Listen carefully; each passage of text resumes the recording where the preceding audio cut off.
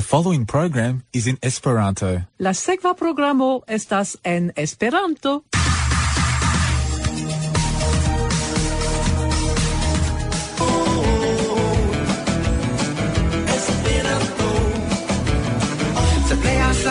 Vin renkontis mi refoje amo kaj la mar iu lingvo pomaro Esperanto pomaro estas alvenita la horo por aŭdi la infano ploranta 3ZZZ 92.3 FM. 3 zozozo 92.3 Homo. Saluton, mi estas Francisca.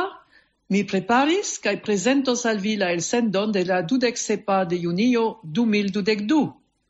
Post kelkaj tagoj da deviga endomigo pro COVID-19, mi nun rajtas vojaĝi kaj baldaŭ forflugos al Eŭropo. Do, tio estas mia lasta elsendo antaŭ la printempo. Je la momento, elektro kaŭzas krizon en Aŭstralio. La prezo tiom altiĝis, ke kelkaj fabrikoj eĉ devis fermi siajn pordojn. Estas minaco, ke eble ne estos sufiĉe da elektro por ĉiuj, kvankam en Aŭstralio ne mankas la resursoj. La kialoj multas, do ne facilas tuj plibonigi la sistemon.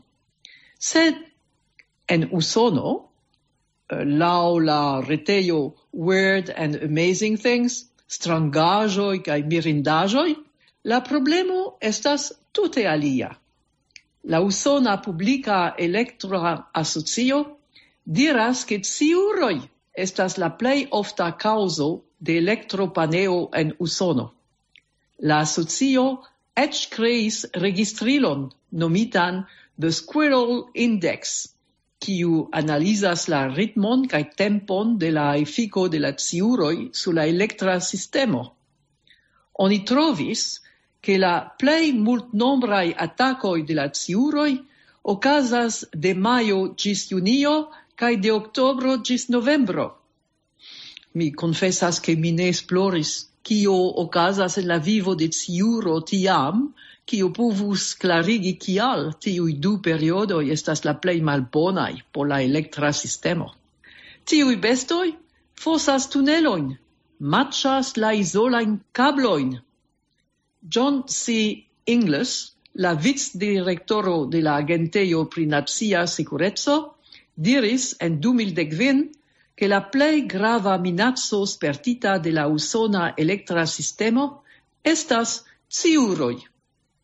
En Aŭstralio, la registaro jam komencis debatojn kun la elektroprovizantoj kaj konsumantoj cele negocii solvon. Sed ĉu eblas diskuti kun ciuroj? Eble vi nun volas ekscii la enhavon de la programo. Bedaŭrinde multas la problemoj sur nia planedo. Multaj homoj havas malfacilan vivon, kiel raportas la retejo Neniam milito inter ni. En Gazao, 4 el 5 junuloj suferas pri emocia malespero. Ankaŭ la rifuĝintoj, la azilpetantoj, malfacile ricevas la helpon kiun ili rajtas atendi. Vincent Cizer montras ke tiu malbona traktado minacas la tutan loĝantaron per analizo de la situacio Francujo. Lia artikolo titolita Kiam la juro de la eksterlandanoj iĝas ĉies regulo aperis en Le Monde Diplomatique en Esperanto, elfrancigis ĝin Elisabeth Ledru. Tamen, ni kapablas ŝanĝi la situacion. Tion proponas Paiva Neto en la retejo de la Legio de Bonavolo, sen armigi la korojn, li skribis. Eblas ankaŭ uzi sian imagpovon, kiel faris la verkistino Laure Patas-Dillier. Ŝi prelegis kadre de la monata prelegserio organizita de la Aŭstralia Esperanto-Asocio pri sia verko kai aparte pri la novelo Sur bluai planedoi. Tre gioiga informo aperis en la revuo Monato sub la plumo de Garban MacAoid, retrovita lingvo la Cornvala. Mi finos la programon per tuŝa anekdoto el la retejo Weird and Amazing Things, strangaĵoj kaj mirindaĵoj, la virino de la Embankment stacio. Ni aŭskultos kanton el la nova albumo de la grupo Voyaggio, trovebla en Vinil Cosmo, La Celo. La compactdisco titolas Inter Galaxio. La canton Kiam restas nur am, canto de Brel, traducita en Esperanton, kaj cantita de la kompanoj. La canton Kial ne, de la grupo Baroque, en la compactdisco Proyecto. Kaj la melodion al la Andaj landoj de Rafael Milomen. Ĝi estas en la compactdisco Kien ni iros. Do, kio okazas en Gazao? Jen la raporto publikigita en la retejo Neniam milito inter ni. En Gaza sektoro, 4 junuloj el 5 suferas pri emociaj konfuzoj, inter kiuj depresio, alarmis mercredon la 15 de junio la ne-registara organizaĵo Save the Children, savu la infanojn, kiu mencias difektadon de la mensa sano en la Palestina enclavo okaze de la 25 datreveno de la Israela blokado. En studaĵo titolita Kaptitaj, Save the Children asertas que la bonfarto de la infanoj, junuloj kaj helpantoj ege difektiĝis de post simila raporto en 2010. La nombro de infanoj, kiuj esprimas emociajn konfuzojn, kreskis de 55% ĝis 80%. La brita ne-registara organizo mencias simptomojn de depresio, anksio, timo kaj memmortigaj pensoj. Tiu raporto baziĝas sur enketoj realigitaj kun 488 junuloj, aĝaj de 12 ĝis 17 jaroj, kaj 160 parencoj. Ĝi estas publikigitaj okaze de la 15 datreveno de la Israela blokado. La blokado estis starigita en junio 2017, reage a la ekrego en la enclavo de la islama movado Hamas, malamiko de la hebrea ŝtato. De tiu dato, Israelo kaj Hamas militis 4 fojojn, de 2008 ĝis 2009, en 2012, en 2014, en 2021, en la malgrandega teritorio pereigita pro malriĉeco kaj sen laboreco. Save the Children bedauras foreston de perspektivoj de ŝanĝo por la 2,3 milionoj da loĝantoj, inter kiuj 47% estas ne plenaĝuloj. Inter tiuj ĉi 800,000 konis nur la vivon sub blokado. La infanoj eksplikis ke ili vivas en konstanta stato de timo, maltrankvilo, malĝojo kaj sufero, attende de la venonta ciclo de perforto, declaris Jason Lee, respondeculo de la ne-registara organizo en la palestinaj teritorioj. La signoj de tiu malespero estas ŝokaj, kaj devus alarmi la internacian komunumon, li daŭrigis. Laŭ la organizaĵo pri defendo de homaj rajtoj, Human Rights Watch, la blokado detruas la ekonomion de Gazao, contribuas a la fragmentiĝo de la palestina popolo, partoprenas al apartismo, considerata kiel krimo contra la homaro, kaj al persekutado fare de la israelaj aŭtoritatoj kontraŭ milionoj da palestinanoi. Suferas specife la junuloi, kiui neniam conis Gazaon antau la blocado. Ilia mondo facte estas limigita al terbando 40 kilometroin longa kai 11 kilometroin larga. Tio limigas iliain chansoin interagi kun la mondo kai iliain estontain opportunetsoin, assertis Omar Shakir, directoro de Human Rights Watch, por Israelo kai palestinae territorioi. Gazao farigis subciela mallibereio, denuncis Omar Shakir, criticante anco Egiption, kiu limigas la aliron de la Gazaanoi al sia territorio. Tio aperis en la retejo Neniam milito interni, ca jes tio estas ege malnova conflicto kiu ne trovas solvon. Ĉu iam tio eblos? Do nu ni aŭdos canton La Celo el la compactdisco Intergalaxio de la grupo Voyaggio.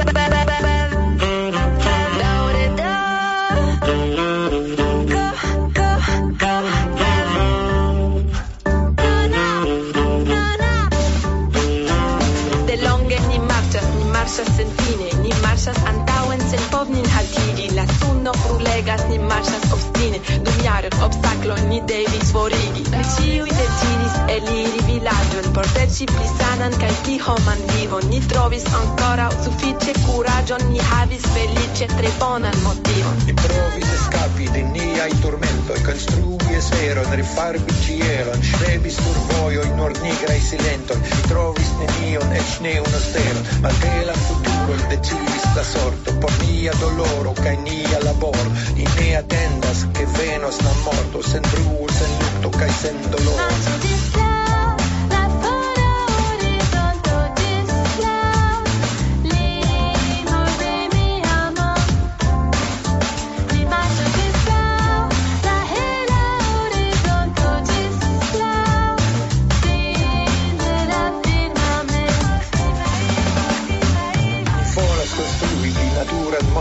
Bezonas por tio nek vortojn nek monon, la tera ni donos, senpere respondon, por tio ni devas aŭskulti ĉe voĉo. Ni marŝas senkuri kaj eĉ senkanti, ni ne postulas ian komforton, ni havas semojn por planti, vidu senkrede niajn horojn. Ni estis 10 homoj kaj nun 10 miloj, sen ŝuoj, sen domoj, ne sen esperoj. Per ie ni pasas, rompiĝas bariloj, floroj ekkreskas dum frostaj vesperoj. El mondo farita el fer kaj betono, kie naturo ne havas eĉ lokon, li pensis aĉeti ĉion per mono.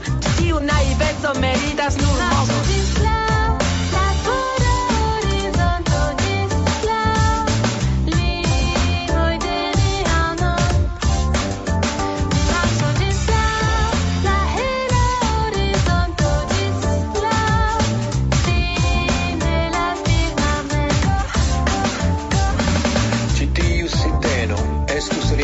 Se ĝi ne havus terurajn efikojn, ni dormas, ni loĝas en mondo tro blinda por povi eltiri ĝiajn radikojn. Ni devas trovi en nia memoro la naturajn gestojn de la pasinteco.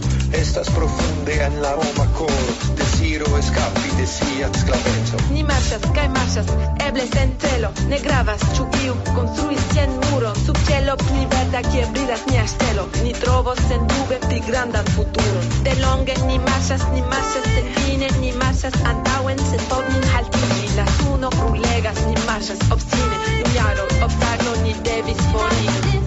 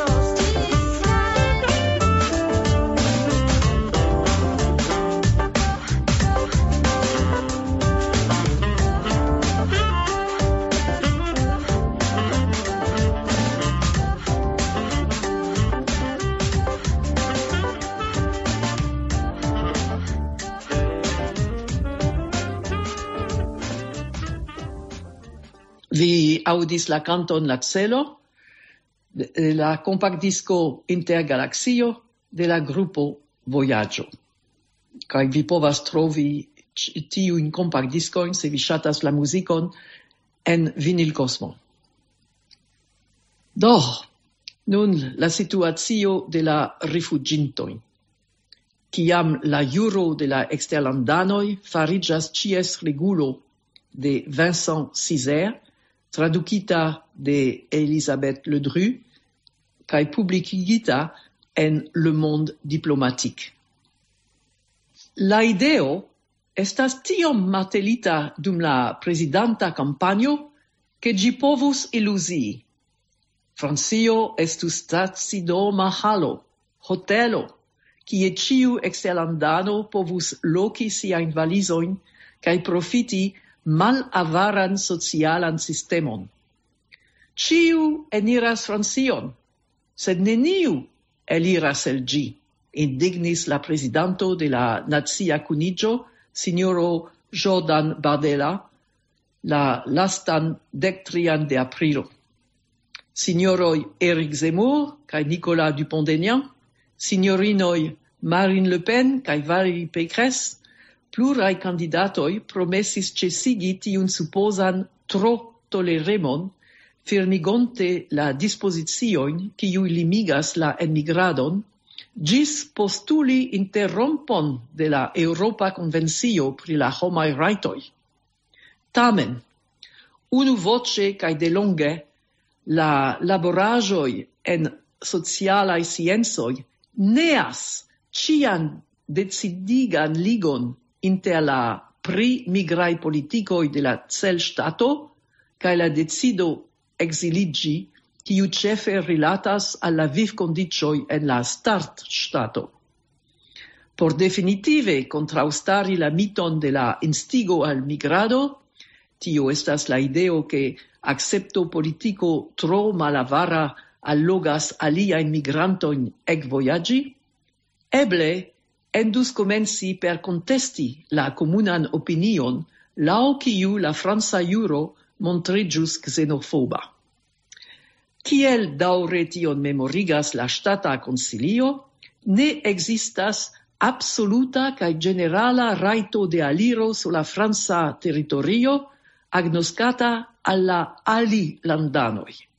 Konsekvence, se la civitanoj de la Eŭropa Unio profitas larĝan liberecon de cirkulado kaj instalado en Francio, la aliaj havas vizakiron kiel kondiĉon de sia aliro al la teritorio. Sed, escepte por la nacianoj de kelkaj aliancaj ŝtatoj, kiuj ĝuas aŭtomatan rajton al mallonga restado, kiel Kanado, Usono, Aŭstralio, la administracio disponas pri tio larĝan taksopovon, ĉiam rajtante rifuzi ĝin kaze de konfirmita risko de celdevojigo, ekde la momento kiam ĝi suspektas la homon deziri daŭre instaliĝi sur la teritorio. Protektata tiel de la Konvencio de Ĝenevo de 1921, kiel de la Konstitucio, la agnosko de la azilrajto far Francio normale implicas la senkondiĉan aliron al ĝia teritorio de la homoj venintaj tien serĉi rifuĝejon, almenaŭ dum la daŭro de ilia pet-ekzameno. En la praktiko, multaj diversaj kaptiloj starigitaj dum la 2 lastaj jardekoj igas la uzon de tiu rajto pli kaj pli malfacila. Kiam la persono ekmetas sian azilpeton ĉe la landlimo, eblas tiam ke ŝi aŭ li perdos sian liberecon en atendozono kaj estos elpelata tuj kiam prefekto taksos ties peton evidente neakceptebla kaj senrajta surbaze de hasta ekzameno far la franca ofico de protektado de la rifuĝintoj kaj sennaciuloj. Kaj se la persono rajtas apelacii ĉe la prezidanto de la administra tribunalo, tiu apelacio ne estas interrompa. tia maniere che si aŭ li estos forpelata sen ec attendi la finan decidon pri ĝiaj rajto eniri Francion. Krome, ekde 1990 kaj la ekvalido de la Konvencio de Dublino, ĉiu homo eniranta la Eŭropan teritorion kaj deziranta tie peti azilon, principe okazigus sian petproceduron en la unua ŝtato kie ŝi aŭ li penetris. Regularo, kiu konkrete kondukas la prefektojn ordoni la translokiĝon de miloj da petantoj en la ŝtatojn de la rando de la Unio, kiuj tiel Italio, Grekio kaj ankaŭ Hungario estas ofte kulpigataj pro siaj sistemaj mankoj en la akcepto de la rifuĝintoj. Fine, eĉ por tiuj, kiuj sukcesis meti sian azilpeton en Francio, ni konstatas rimarkeblan malboniĝon de la akceptokondiĉoj. Unuflanke pro la neniam jam okazinta akcelado de la proceduroj, kontribuanta al la malboniĝo de la kondiĉoj de la pet-ekzameno, kaj aliflanke pro la enmiksiĝo de la polico en la akcepto, kun restan aranĝoj pli kaj pli trudemaj, taksebla kiel formo de asigno, skribas la profesoro pri juro Serge Slama. Do, nur coste de profunda malconado de la jura cadro kaj administraj praktikoj organizantaj la akcepton kaj la restadon de la eksterlandanoj en Francio, eblas bildigi tiun ĉi per aziltero tiom donema kiom nerespondeca. Sed, se la ŝtato en la realo montriĝas tre malmulte akceptema al la ekzilitoj, tiu situacio tute ne profitas al la franca socio. Ĝi male causas gravajn damaĝojn al la rajtoj kaj liberecoj de ties tuta membraro, por almenaŭ 3 kialoj. Unue, la redukto ĉiam pli granda de la rajtigitaj alirvojoj al la fortikaĵo Eŭropo paradokse estigas kreskadon de migraj vojoj tenataj de la organizata krimularo. Kiel substrekas tion ĵusa raporto de la Instituto pri Internaciaj kaj Strategiaj Rilatoj, se la trafiko de migrantoj prosperas, estas ĉar la peto restas forta, la limigoj severaj kaj la ŝakrantoj bone enŝovitaj en la socioj kie ili agas. Protektata en Afriko kiel en Azio de la lokaj reĝimoj, kie prosperas negocistoj riĉigitaj de la trafiko tra la koruptado kaj la politikaj kaj policaj kun kulpaĵoj, kiujn ĝi aĉetas, la homŝakrado baziĝas en Eŭropo sur la ekonomikaj sektoroj, kiuj uzas ĝin sur la flekseblaj labor-leĝaroj, kiuj favoras ĝin per facilaj dungebloj. Due, la ekstrema malfirmeco ekonomika kaj socia en kiu vivas la laboristoj sen legemitiloj igas ilin servuto deva rezervarmeo, kies dungo je tre malalta kosto kaŭzas mallojalan konkurencon, kiu malutilas al ĉiuj laboristoj kaj dungitoj, aparte en la sektoroj de konstruado kaj restauraciado. Fine kaj ĉefe, eblas retrospektive taksi la juron pri la eksterlandanoj kiel laboratorion de eksterjuĝaj trudaj aranĝoj, kiuj poste estos etendataj al la tuta civitanaro. Unue, al alilandanoj estis starigitaj kaj poste rigidigitaj, limigaj kaj libersenigaj aranĝoj deciditaj de la administra aŭtoritato sen ia antaŭa kontrolo de sendependa instanco.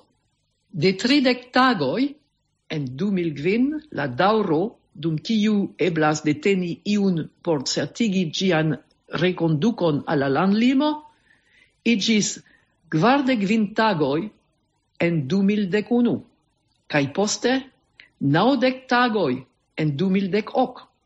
Se la daŭrigo de tiu libersenigo post 48 horoj ne povas okazi sen permesso de la juĝisto pri la liberecoj kaj mallibero, neniu antaŭa kontrolo estas antaŭplanita pri la decidoj laŭ kiuj la prefekto rajtas asigni homon al restadejo aŭ deklari por li aŭ ŝi malpermeson de reveno sur la francan teritorion du tempo ĝis 3 jaroj.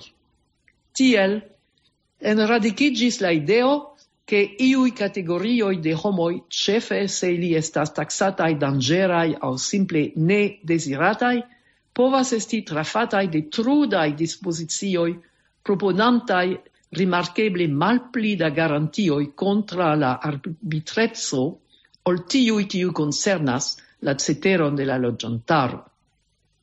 Ni retrovas tiun saman supreman logikon en la dispozicioj felice cenzuritaj de la Konstitucia Konsilio, laŭ kiuj la registaro intencis rajtigi al la prefekto deklari malpermesojn manifestacii por la homoj reprezentataj minacon aparte gravan por la publika ordo kaj inter alie civitanoj tro postulemaj laŭ sia gusto, ĉefe kiam ili surmetas flavajn veŝtojn.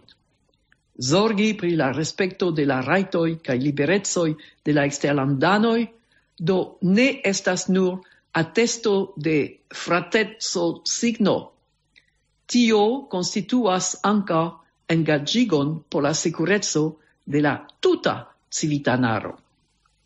Tion skribis Vincent Cizer, elfrancigis ĝin Elisabeth Ledru, kaj ĝi estis publikita en Le Monde Diplomatique en Esperanto.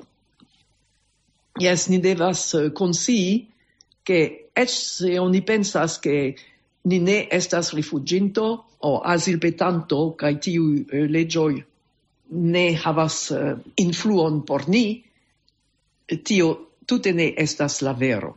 Ni devas resti tre atentemaj. Do, ni aŭskultu la kanton Kiam restas nur la am, kantita de la kampanoj. La kompaktdisko La kampanoj kantas Brel.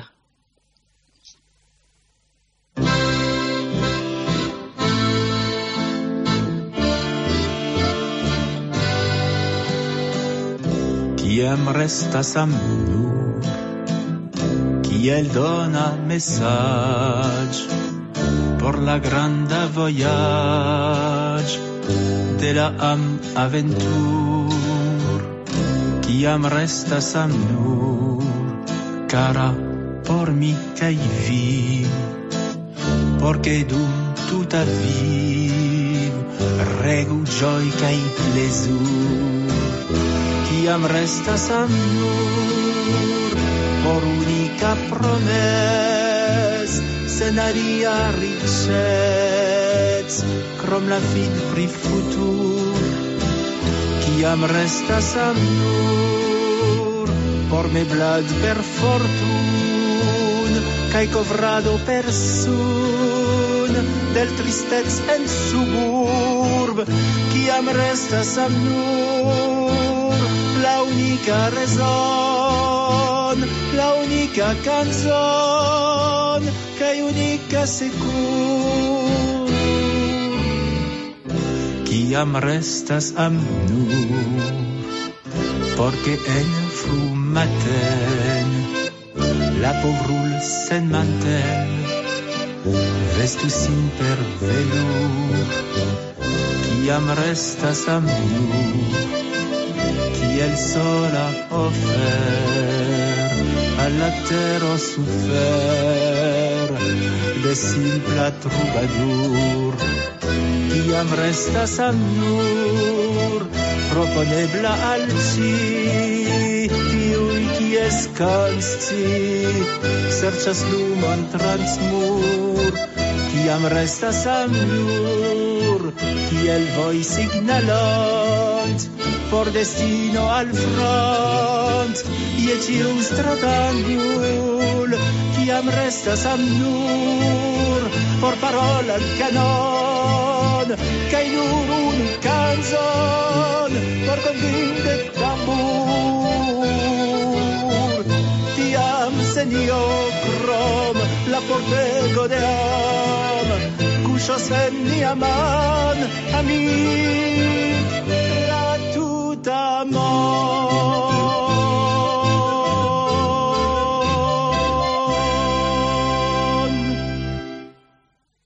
Tiu canto estis Kiam restas nur la am de la kampanoj Kantasprel. Do, se ni uzas nian imagpovon, oni povas imagi pli bonan mondon, ĉu ne? Ni aŭskultu Laure Patas-Dillier, kiu parolas pri siaj verkoj kaj aparte sur bluaj planedoj. Ŝi prelegis cadre de la monata prelegserio organizita de la Aŭstralia Esperanto-Asocio. Mi nomiĝas Laure Patas-Dillier, kiu estas komplika franca nomo. Mi estas francino, kaj mi loĝas en Parizo, kaj mi esperantistiĝis en 2012, iom hazarde, fakte, ĉar neniu en mia familio neniam interesiĝis pri Esperanto, mi estas la sola. Mi lernis ĝin, kaj ĉar mi ŝatis verki en la franca antaŭe, mi publikigis francan libron ankaŭ, mi pensis, kial ne provi verki en Esperanto. Do mi provis, mi verkis kelkajn novelojn, sendis ilin al gazetoj, kaj je mia surprizo ĉiuj publikiĝis. Neniam ili estis malakceptitaj. Kelkfoje ili estis poluritaj, kompreneble, pro multaj eraroj, sed ĝenerale ne estis problemo kaj ili ĉiuj publikiĝis. Vi povas legi la novelojn en la retejo verkoj.com, kiu estas libere legebla.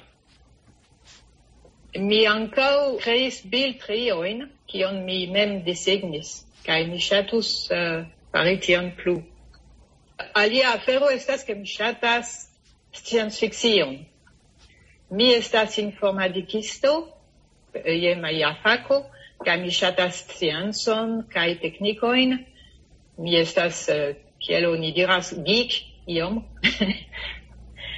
Mi ŝatas tiajn aferojn, mi interesiĝis fake pri artefarita intelekto, oni povas diri artefarita intelekto ankaŭ. Do mi multe legis en scienc-fikcio, kaj mi diris, kial ne verki scienc-fikciajn tekstojn. Do tion mi faris, kaj tio iĝis libro. La libro kion mi priparolos hodiaŭ estas tio. Kaj en la libro estas 22 rakontoj. Kelkaj estas tre mallongaj, nur unu frazo, kaj kelkaj kompreneble estas multe pli longaj, kelkaj estas amuzaj kun surpriza fino, kelkaj estas tute seriozaj kaj eĉ iom kortutaj.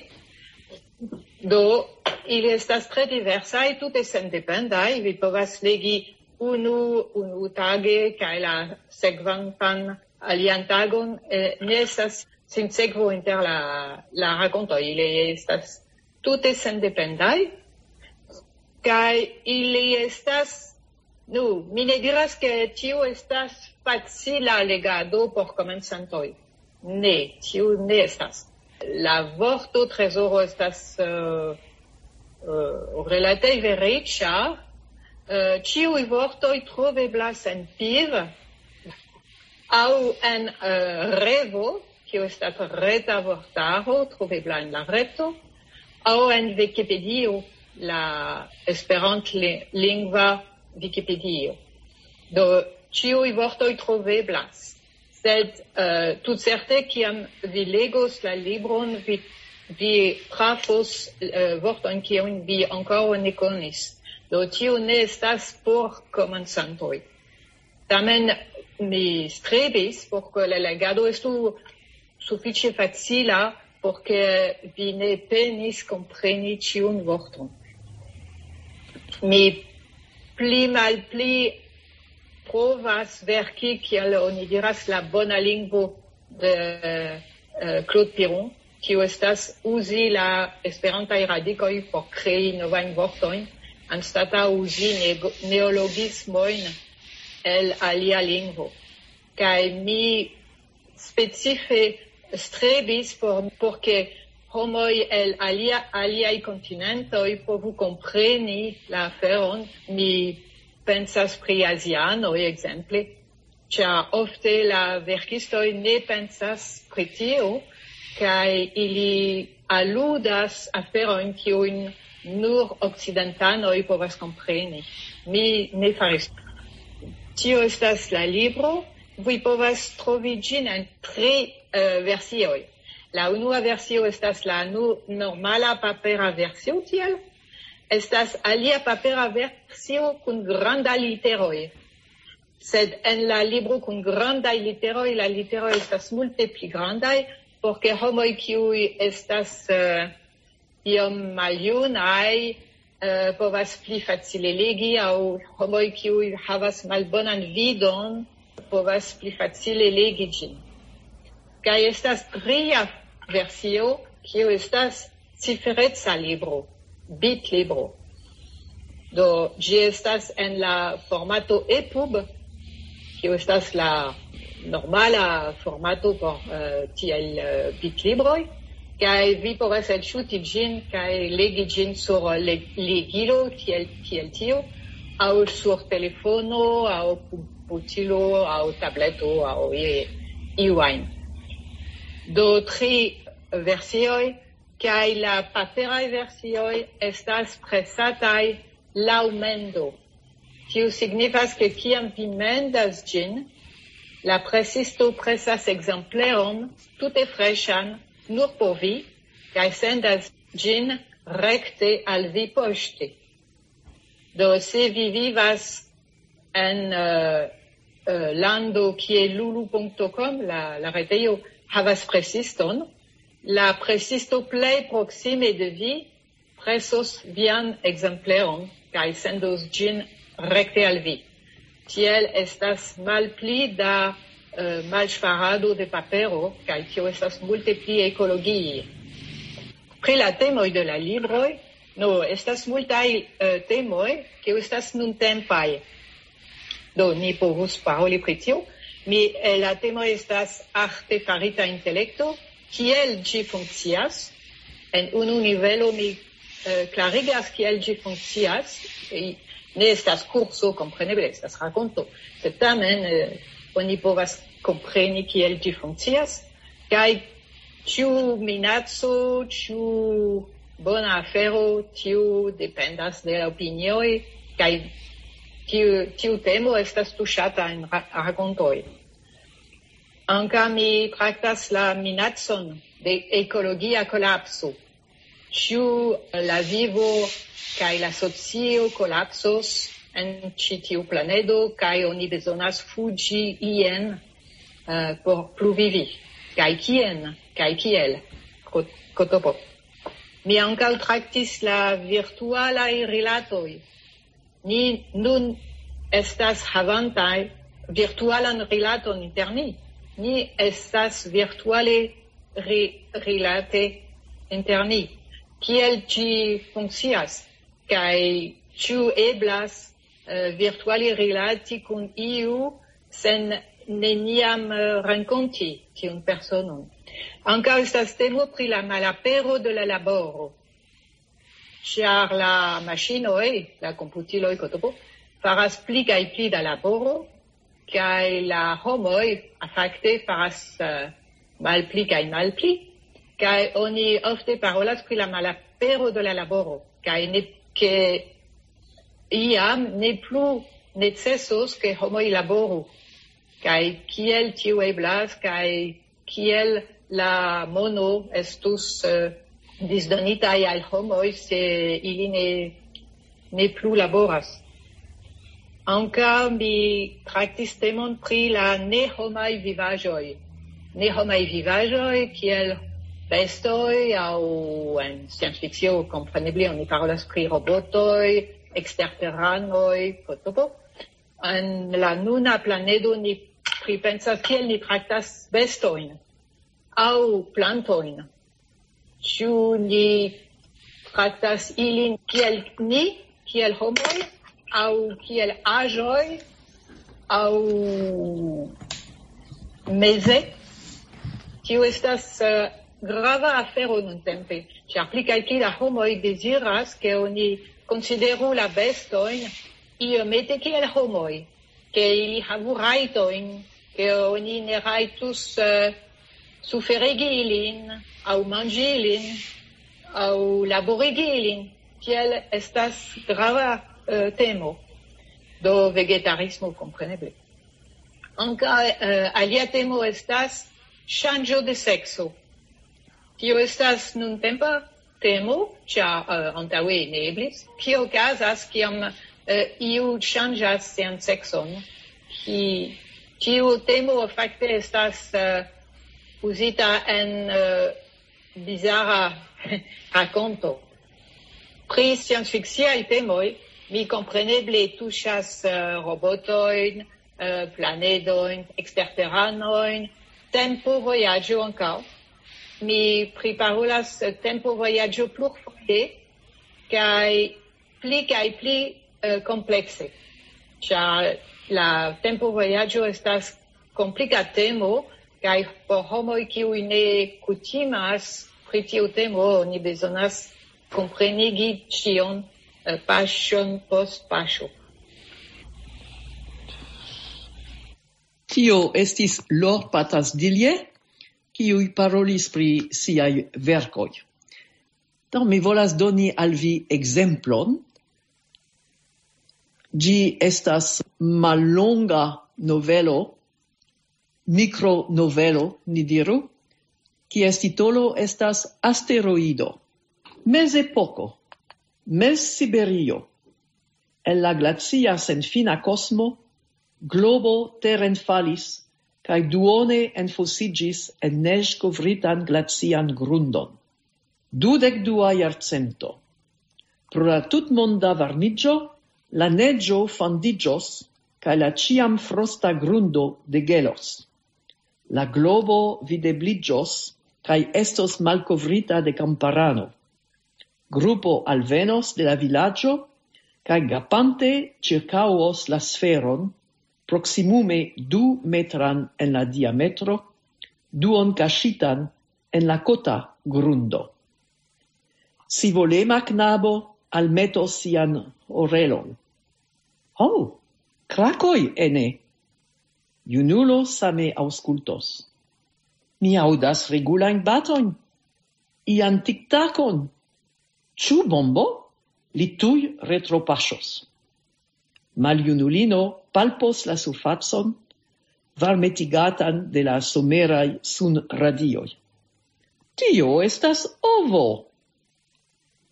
Se vi ŝatis tiun mikronovelon de Laure Patas-Dillier, eble vi ŝatos legi la tuton sur bluaj planedoj.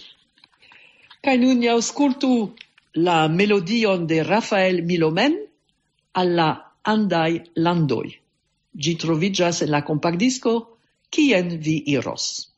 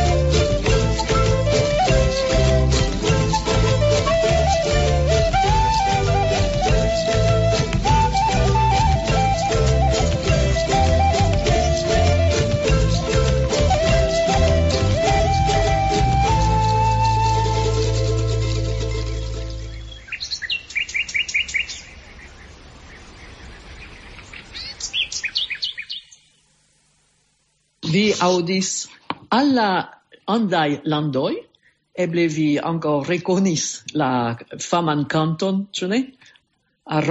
Estas aranĝo de tiu fama canto. Componis gin Rafael Milomen, kaj ĝi troviĝas en la kompaktdisko Kien vi iros. Por mi tre agrabla novaĵo aperis en la revuo Monato sub la plumo de Garban Mac-Aidoj, retrovita lingvo, la Kondvala. Kondvalo estas eta regiono sude de Kimrujo kaj okcidente de la angla graflando Devon sur la brita ĉefinsulo. Oficiale ĝi estas graflando de Anglio, sed la indiĝenajn kondvalanoj, kiuj nombras je nur 300% de la loka loĝantaro, rigardas sin kiel unu el la 3 keltaj nacioj de la brita ĉeflando, la aliaj estas kimroj kaj skotoj. Samkiel la 2 laste menciitaj, Kondvalo havas sian propran nacian partion, nomatan Filoj de Kondvalo, Moko, Nebion Kerno. Mi ne certas kiel prononci tion. Tamen, malkiel la aliaj naciaj partioj, Moko ne ambicias ke Kondvalo estu tute sendependa ŝtato. Iomete, kiel okazis pri la hebrea lingvo de moderna Israelo, sed en pli modesta skalo, la Kondvala estis revivigita lingvo. Oni ofte asertas ke ĝi ĉesis ekzisti kiel vivanta komunuma lingvo en Kondvalo je la fino de la 10-oka jarcento. Tamen, ĝi neniam tute mortis. Kelkaj familioj kaj unuopuloj konservis almenaŭ iom da kono pri la lingvo kaj eĉ kapablis paroli ĝin. Je la komenco de la 20. jarcento estiĝis movado por la revivigo de la Kondvala. La lingvo nun havas etan, sed kreskantan nombron de parolantoj, kies dua lingvo ĝi iĝis post la angla, kaj tre malgrandan kvanton da familioj, kiuj nuntempe edukas infanojn, por ke ili povu paroli la Kondvalan kiel unuan lingvon. La Kondvala estas nun rekonata laŭ la Eŭropa Ĉarto por regionaj kaj minoritataj lingvoj kaj kiel grava parto de la Kondvala identeco, heredaĵo kaj kulturo. La Kondvala en sia normiga skribita formo estas sub-okcidenta britona lingvo de la kelta familio, la tiel nomata subfamilio Po. Iom post iom, dum jarcentoj, ĝi estis efektive forpuŝata de la angla. En la frua mezepoko, kelkaj kondvalanoj elmigris al Armorico, la moderna Bretonio, kie ilia lingvo finfine iĝis la aktuala bretona idiomo. Dum sufiĉe longa tempo, la bretona kaj la kondvala, kune kun la alia kaj pli forta ekzistanta po-kelta lingvo nome la kimra, estis interkompreneblaj.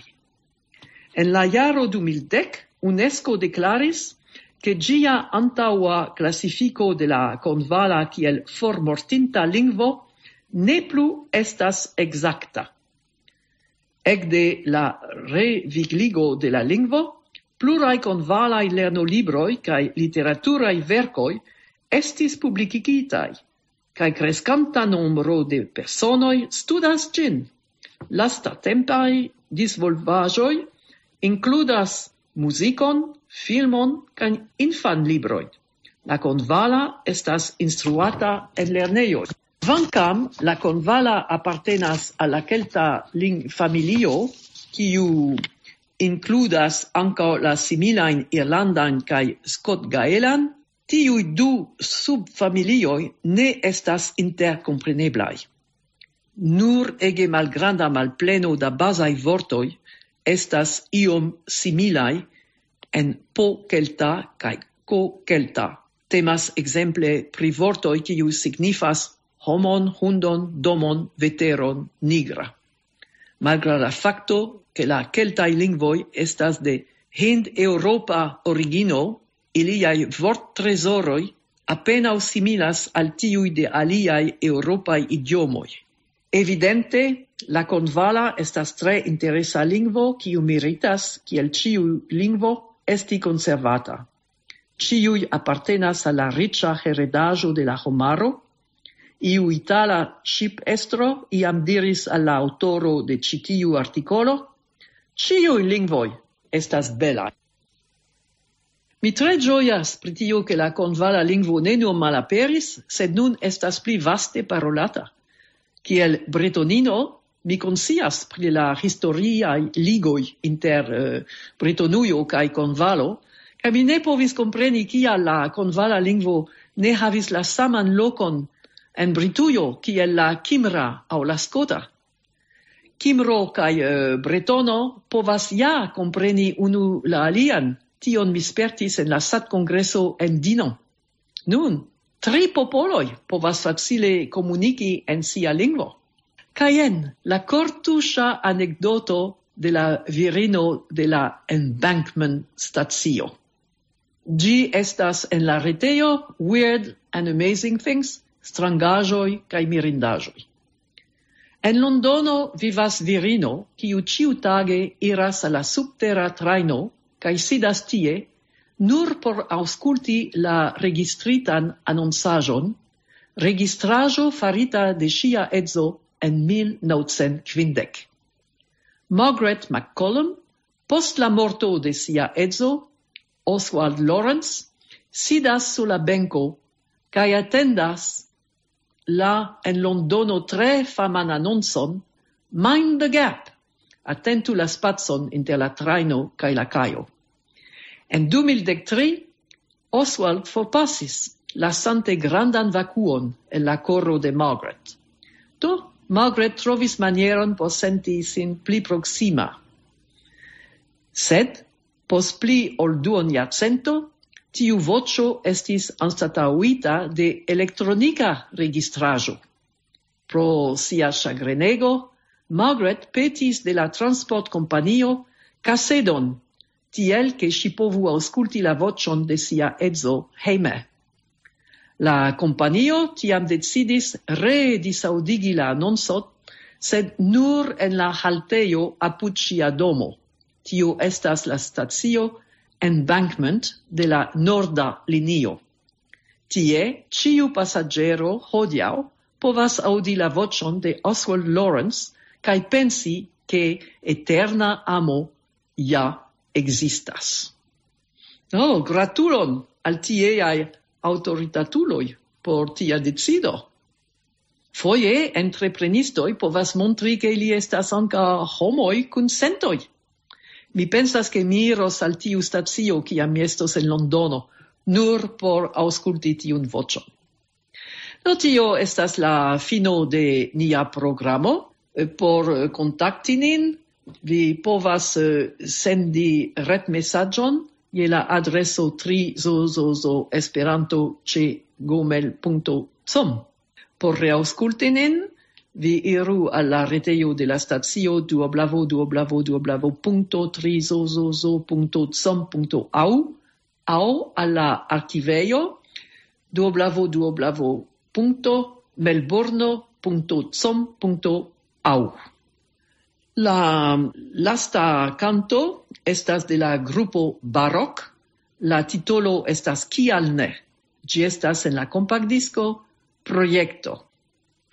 Do, aŭskultu la kanton kun ĝojo ĝis la printempo. Oni anoncas, ke ĉi tiu vintro estos tre malvarma. Do, bone zorgu pri vi mem.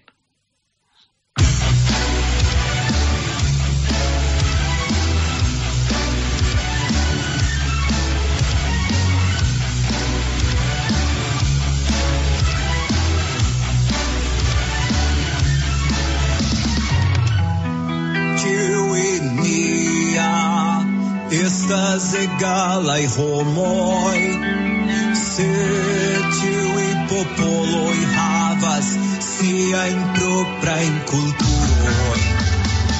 Io ne sigin irfas che oni ne povas interŝanĝi ilin, oni povas lerni unu kun la aliaj. Se mi manĝas bongustan suŝion, ĉu mi fariĝas Japanon? Se mi dancas gajan sambon, ĉu mi fariĝas Brazilano? Se mi manĝas sauerkrauton, ĉu mi fariĝas Germano? Kial ne? Kial mi ne povas? Kial ne? Se vi povas, mi ankaŭ povas. Ĉiuj indiĝenoj kaj en la urbo kaj en la arbaro, tiel kiel vi, havas la samaj rajtoj.